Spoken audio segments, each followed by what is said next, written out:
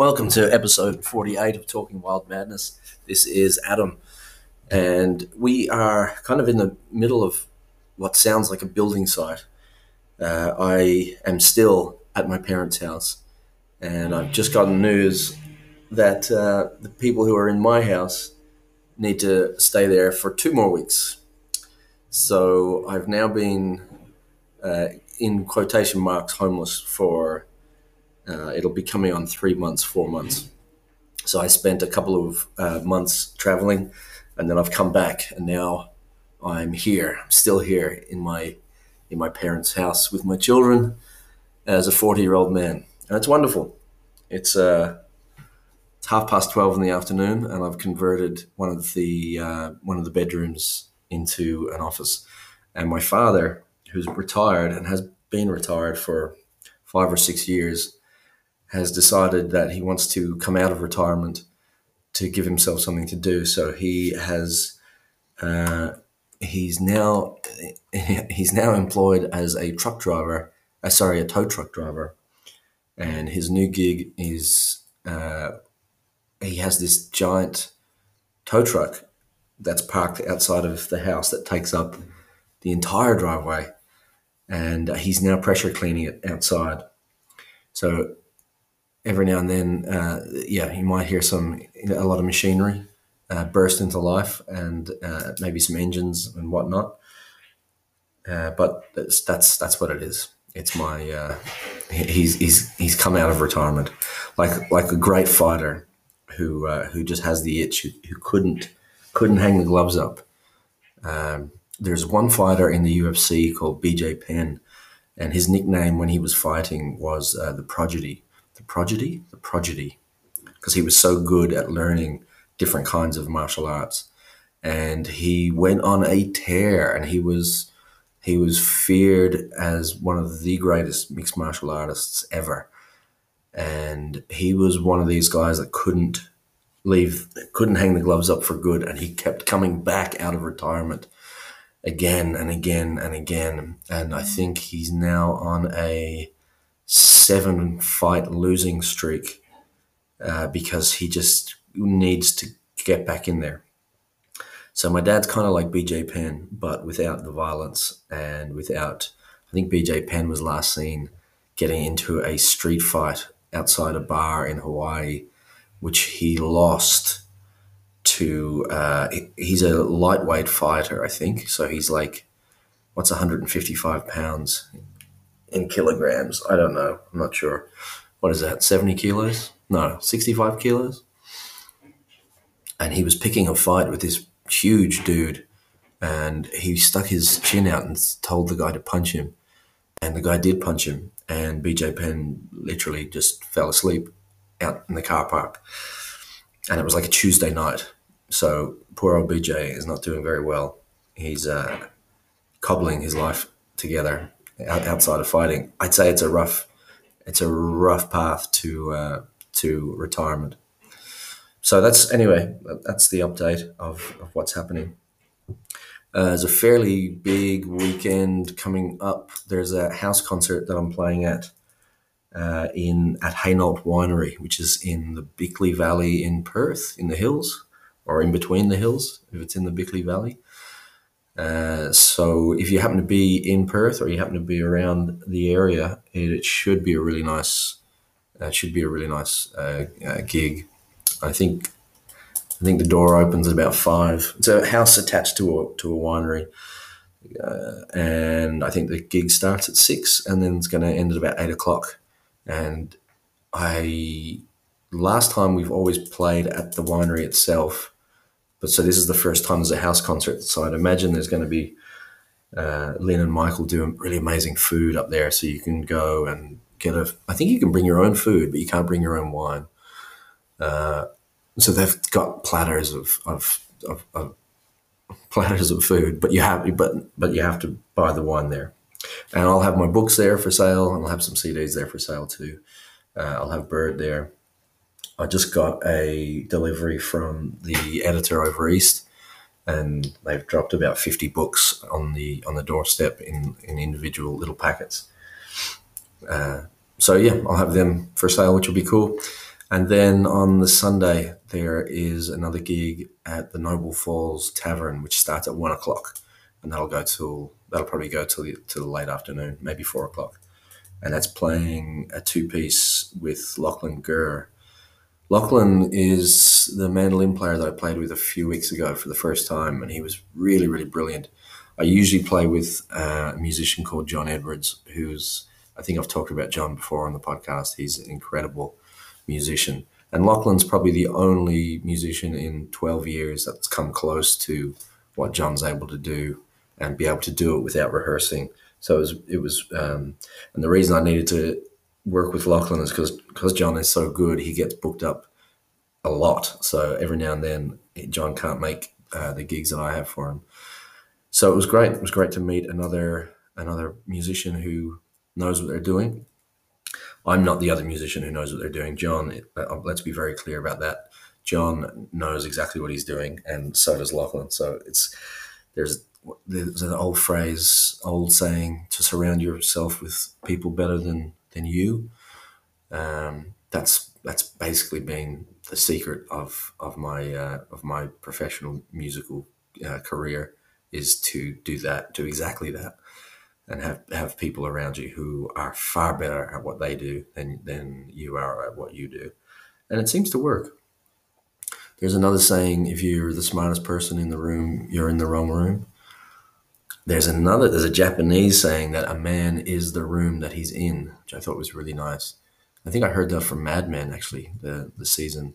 If you haven't seen Mad Men, it is definitely worth a watch.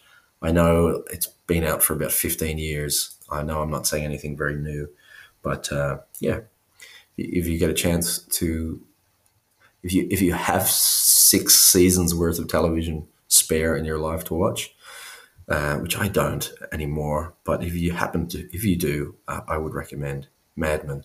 I would also recommend Deadwood. I would definitely recommend The Sopranos, and I would recommend 6 Feet Under if anybody was interested. Um, and then on Tuesday is St. Patrick's Day, and on Tuesday I'm playing at the Island Brew House, and that's with the three piece. That's with Lachlan again, and with Warren Hall, who's an incredible drummer. So, yeah, that's all that's happening. In between Sunday and Tuesday, I have to drive back to Albany because I have to teach. The university classes have started up again. So I have to come back on Monday to teach the creative writing class, and then I have to go back up on Tuesday to play the Patrick's Day gig. So there's going to be a bit of driving, a few miles done. But man, I have to say this year has been really good for being able to make a living in a non-traditional way. So I'm just kind of looking at the miles that I have to do every now and then as kind of the price that I have to pay in order to enjoy the freedom that I have, being able to work at these different things. So I'm very grateful for that, and I've been playing movies through the iPad while I'm driving. Now I'm not watching the movies while I'm driving. I'm just listening to the movies while I'm driving, and I found that to be it's very interesting. It changes. I might not be saying anything new here, but well, I shouldn't preface that sentence because I could probably preference every sentence with that. Um, but it really changes the way you take a movie in when you're just listening to it. And the movie I was listening to, I had The Godfather on. Now I've seen The Godfather a million times, and it's one of those comfort movies. It's one of those movies you almost eat when you're watching it. It has a marvelous balance of nostalgia and romance and masculinity and family to it. So it's for a thousand more reasons. It's definitely an incredible rewatchable film for me. But I'd never just listened to it before, and it was quite interesting because what stood out was how simple the story was in The Godfather, and it wasn't when I was thinking of it. it's almost operatic, and it seemed to be really, really complex. But in reality, and I'm only clicked onto this because of listening to it.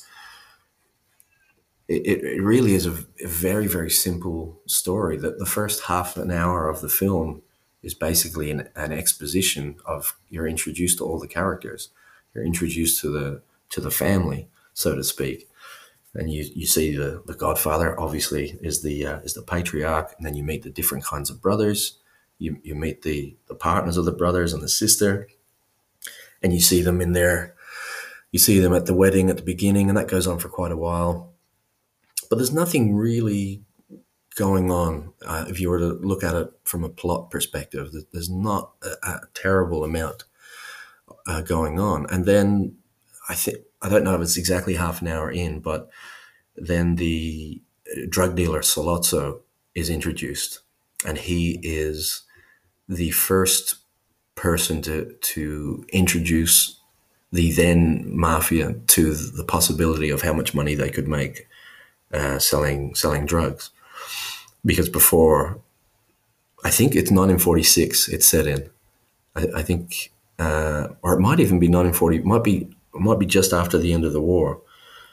So the mafia was at that time dealing in prostitution and gambling mainly, and loan sharking, lending out money, and narcotics wasn't on the scene, and it was introduced to the mob as, in the film anyway. I don't know how historically true it is. So Sollozzo comes to town and basically says, "Who wants to get rich? I'm the man in town." And some of the families, there's 5 mafia families in New York. Some of the families say, "Yep, we want to get into this narcotics business," and the the Corleone family, who listen to me explaining The Godfather like no one's ever seen it, but the Corleone family, the head of the family says, "No, I don't want to get involved in narcotics."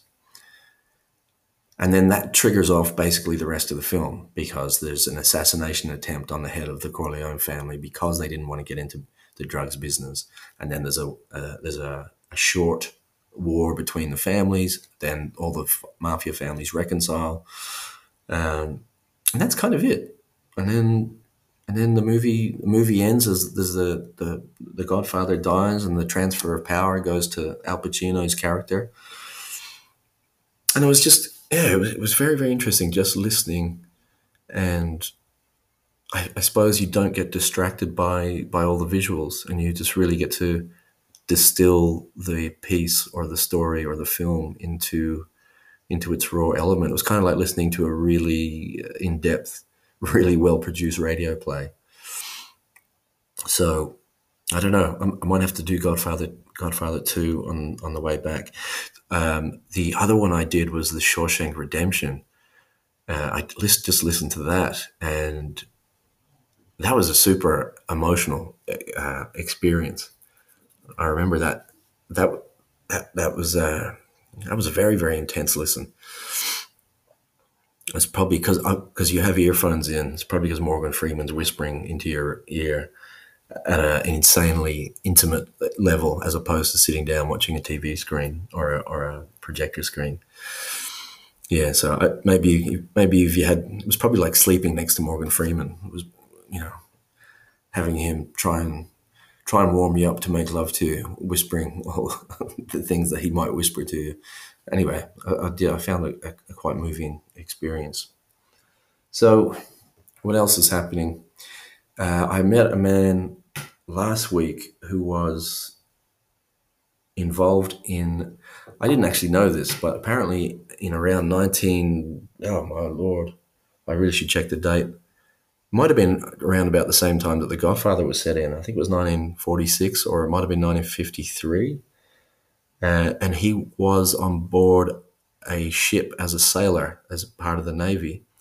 And they tested nuclear bombs on Montebello Island, which is right at the top of, just off the top coast of northwestern Australia. And this man is now 83 years old. and he literally stood on board the ship. And they were parked I think he said 7 miles away from the detonation zone. And the government just put them there to see what would happen to people in front of an atomic blast. And he saw the mushroom cloud, and he said that the mushroom cloud. He said they were all ordered to line up on top on the deck of the ship, and they were told to turn around while the actual while the atomic bomb was detonated. They were told to turn away from it, so they had their backs to the bomb, and they were told not to turn around until 10 seconds, and then they were allowed to turn around. And he was able to describe what the mushroom cloud looked like as it grew out of the earth that they had just exploded. And then he said that the army or the navy had misjudged the direction of the wind, and then the mushroom cloud basically I don't know if you'd call it the rim of the mushroom cloud, but it traveled towards them over the ship. So, and then he said, then it blew across most of Western Australia because the wind just carried all the radiation in the wrong direction, which could describe what's happening with the toilet paper situation. Actually, just thinking of that.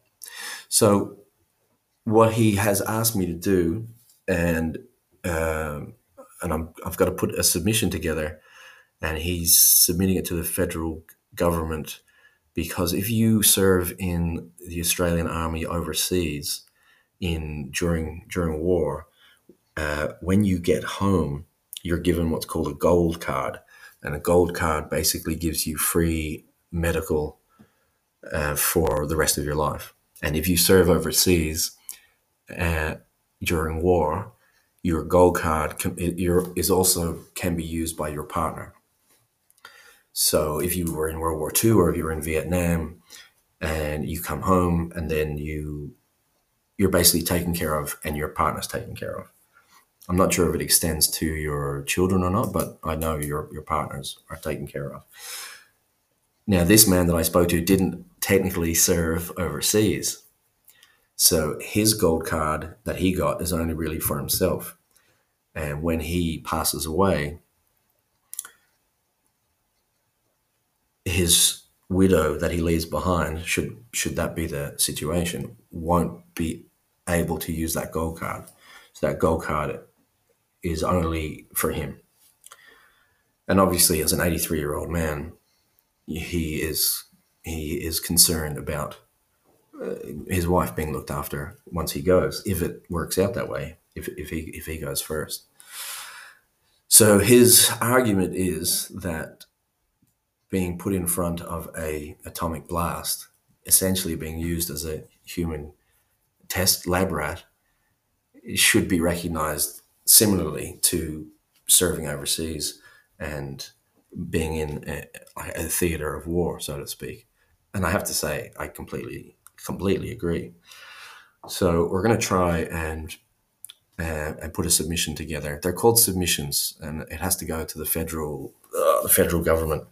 So if anybody has any contacts or connections, or if anyone has anything that they think might be helpful or useful, please get in contact and let me know, because if it can help this man that I spoke to, but also if it can help, I think he said there were 65 surviving men left from that experiment, or that number might include the partners of those men as well. So it'll be interesting to see if we can get that over the line for him.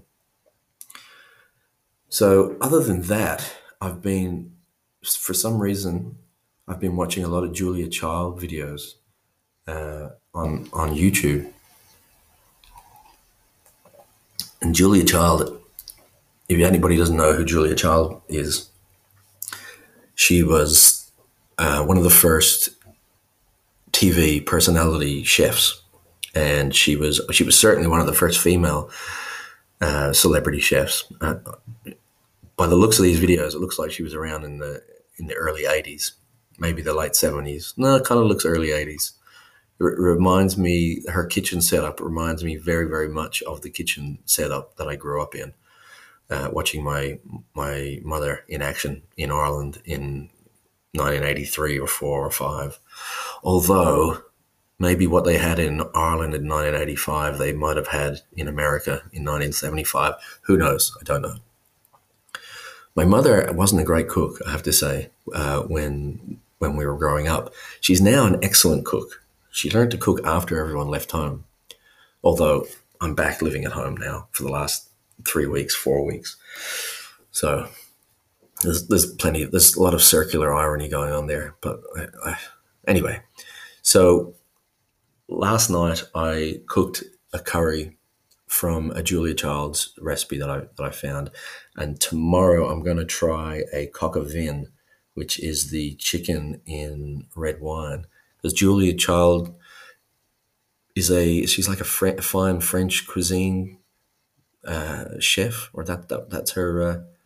That seems to be her bag. There's a very good film with Meryl Streep playing Julia Child, came out a few years ago.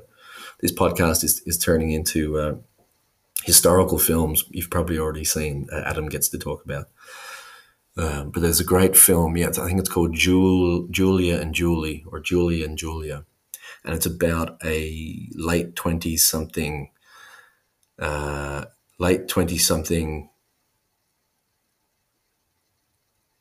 New York woman who attempts to recreate all the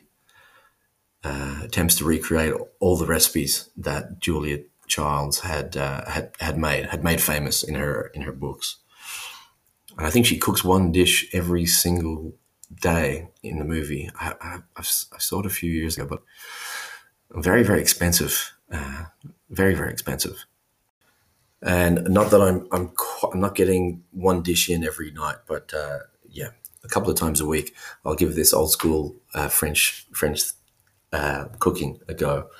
It seems to be going well so far, even though the curry wasn't exactly French, but the curry turned out really, really excellent. She does make some pretty fruity, and not fruity as in the actual fruit, but some pretty bizarre things. She was making a pate which had 300 grams of veal mince, 300 grams of pork mince, and then 300 grams of just pork fat, just like pork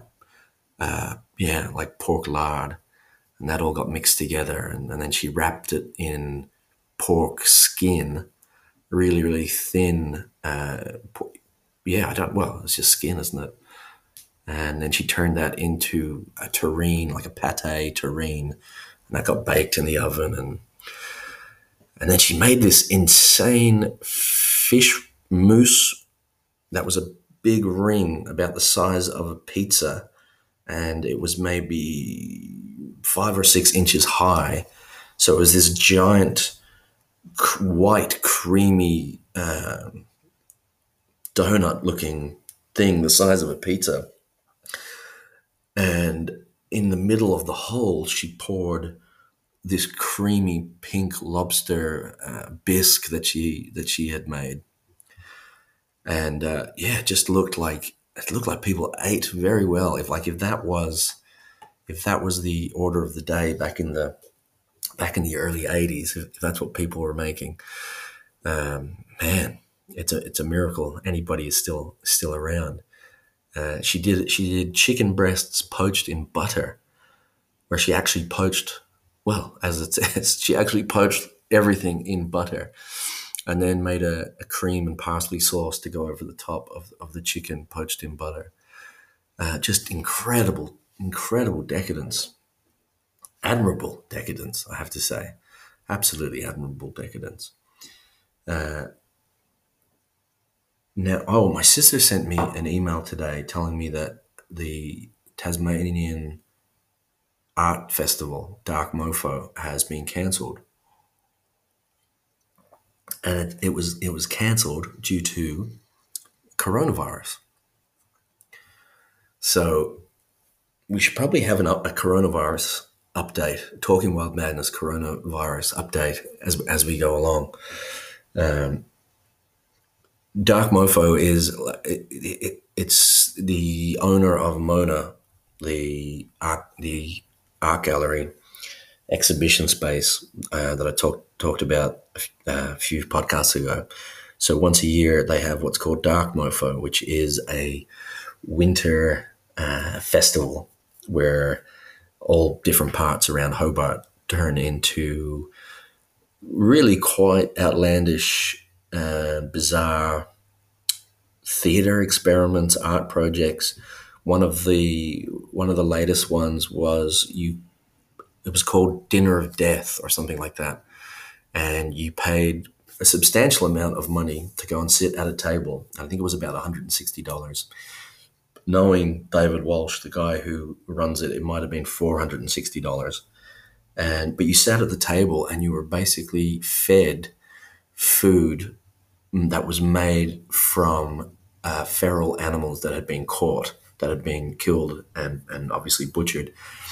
So you would eat, say, a pate made out of cats, or you would have cane toad legs. I can't remember all the dishes, but I remember the one that really stood out was the feral cat. They'd made some kind of mousse or something out of a cat, and you were eating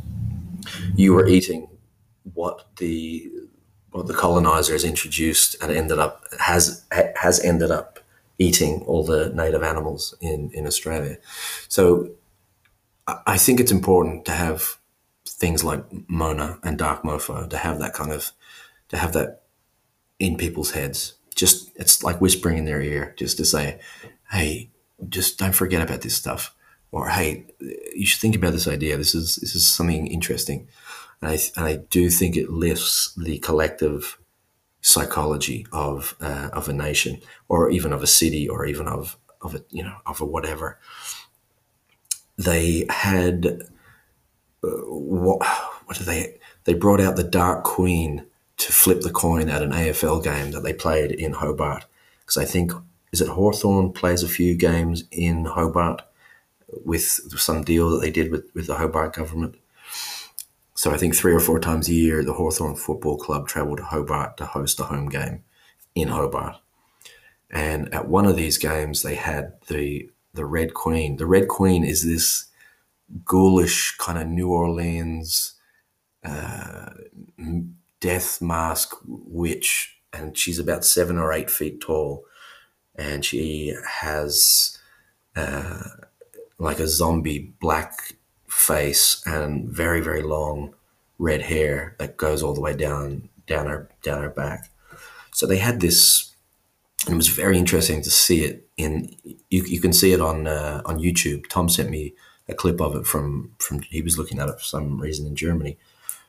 You can see the Red Queen walk out into this football game and flip the coin, and it was like the antithesis of the football game to have something like that in that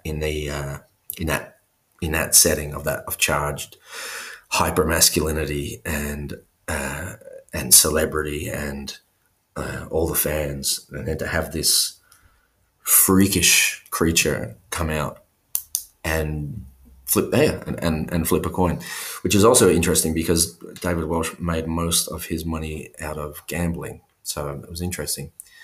It's interesting to make a few of those connections. So Dark Mofo this year is not happening, which means a lot of artists who are going to go and perform there, we're going to play there. A lot of musicians are not going, and I think that's fairly. I don't know if I'm more worried about the fact that 60 million Italians can now no longer go to eat out at restaurants. Apparently, the restaurants in Italy has now closed. The borders in Italy have now closed. I don't know if I'm more concerned that the Italians can't go out for their penne Alfredo, or if I'm more concerned about the fact that David Walsh just cancelled Dark Mofo. But it is certainly It is food for thought. I saw a really cool post today of someone who said, just help flatten the curve. And it was a graph that showed the start date of the coronavirus outbreak. And then the graph went all the way up. And it was an imaginary number. And then there was just a post saying, wash your hands, cover your mouth. It's an airborne virus. And it's something that just has to be endured, and something that we will all survive. Not all survive, obviously, but it's something that the world will survive and get through. And just try and minimize that curve, so that bell curve doesn't go too high. Let's try and flatten the curve out as much as you can. And I thought that's really, I hope I'm explaining that. So instead of it looking like Mount Kilimanjaro or Mount Fuji, try and get it to look like the little hill, a little sand dune. So the death count is not really high. The death count's low. And in a sense, I think that's an awesome way to approach almost everything in life. You're obviously, you're not guaranteed anything other than death, but even death as we know it, as an experience that ends life, we don't even actually know if that's the case. We don't know if death is an end point or if it's a transitional point. And obviously, some people are very convinced it's either, it's one or the other. But ultimately, no one really knows. But ultimately, no one knows. So we're not even guaranteed death. We're not guaranteed an end to consciousness at all. This thing could just keep going. The light at the end of the tunnel could be the vaginal opening of your next life. Very possibly. That's very frightening. And apologies for being slightly vulgar, but that light at the end of the tunnel, which is the vaginal opening of your next existence, that vaginal opening might belong to a quokka, or a water buffalo, or a fill in the blank. Who knows? That could be, the wife of a sultan in Saudi Arabia, or a pizza chef who's out of work in Milan's wife, or maybe the wife is the pizza chef, or maybe the single mother in Milan is the pizza chef because her husband just died of coronavirus, and you have an accident tomorrow and get run over by a car, and the light of the tunnel, you get born as a little Italian baby in a Roman hospital that's full of coronavirus. And that could just go on and on and on forever and ever and ever. Oh, I don't know which one would be worse. That idea of absolute immortality or death. Yeah, which one, if you were given a choice? I feel like I'm speaking quite fast today. And it's because of the coffee. Usually when I make a pot of coffee, I put in 4 teaspoons of coffee, but that's way too weak for my mother. So she puts in 4 tablespoons of coffee. So every time I've been making coffee since I've been here, I'm putting in 4 tablespoons instead of teaspoons. And I honestly feel absolutely wired. I don't know if it's coming across that way, but I feel like I'm talking as fast as Martin Scorsese talks. I feel like I'm actually having to stop to breathe. Maybe it's the coronavirus. Hopefully it isn't. Wow. My legs are like moving rapidly up and down, bouncing on my feet, and I'm starting to sweat. Okay. Maybe it was all the thoughts of the vaginal openings. Maybe I need to cool off on that. So yeah, Dark Mofo is cancelled. Apparently, toilet paper is returning to the shops. I had to go down. I went to the shops yesterday to buy the ingredients for the curry, the chicken curry that I made, and As I was leaving, I asked my mother if I can get her anything. Do you need anything from the shops? And she said, "Yeah, we need toilet paper." And I think I was actually really self conscious buying the toilet paper because I thought, oh man, people are going to think I'm one of them. People are going to think I'm one of these weirdos who is stockpiling. But when I got there anyway, they have signs up now. You're only allowed to buy one, and the choices are down. There's like two choices now. They're where they normally put the toilet paper here in Albany is still pretty much empty. Of the 100% of shelf space available, not hitherto available, of the shelf space previously being used for toilet paper storage, about 10% of it is actually now being used for toilet paper, and the rest is still empty.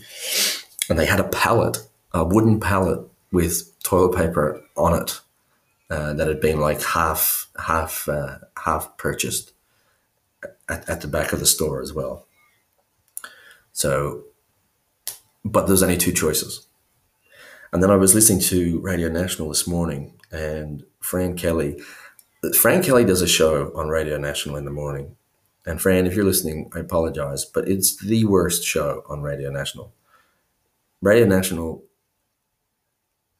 says it is the ideas station, the network, ideas network, and it normally is. And you get the philosophy programs and the psychology programs and the design programs, and you just get the music show and the science show and the health report, and you get all these really, really interesting, fascinating programs that throw ideas out at you, much like Dark Mofo, much like the Red Queen flipping the coin, like she was playing a single coin version of Two Up in the middle of Hawthorne versus whoever else they were hosting in Hobart. But Fran Kelly's show, it's all just about the soap opera of politics. And it's kind of the same every single morning. It's kind of exactly the same. And you can almost, I don't know if she's been doing it too long. I think she works at Melbourne University as well I don't know what she teaches over there, but you can kind of feel, you can hear the jadedness in her voice a little bit, like she knows it as well.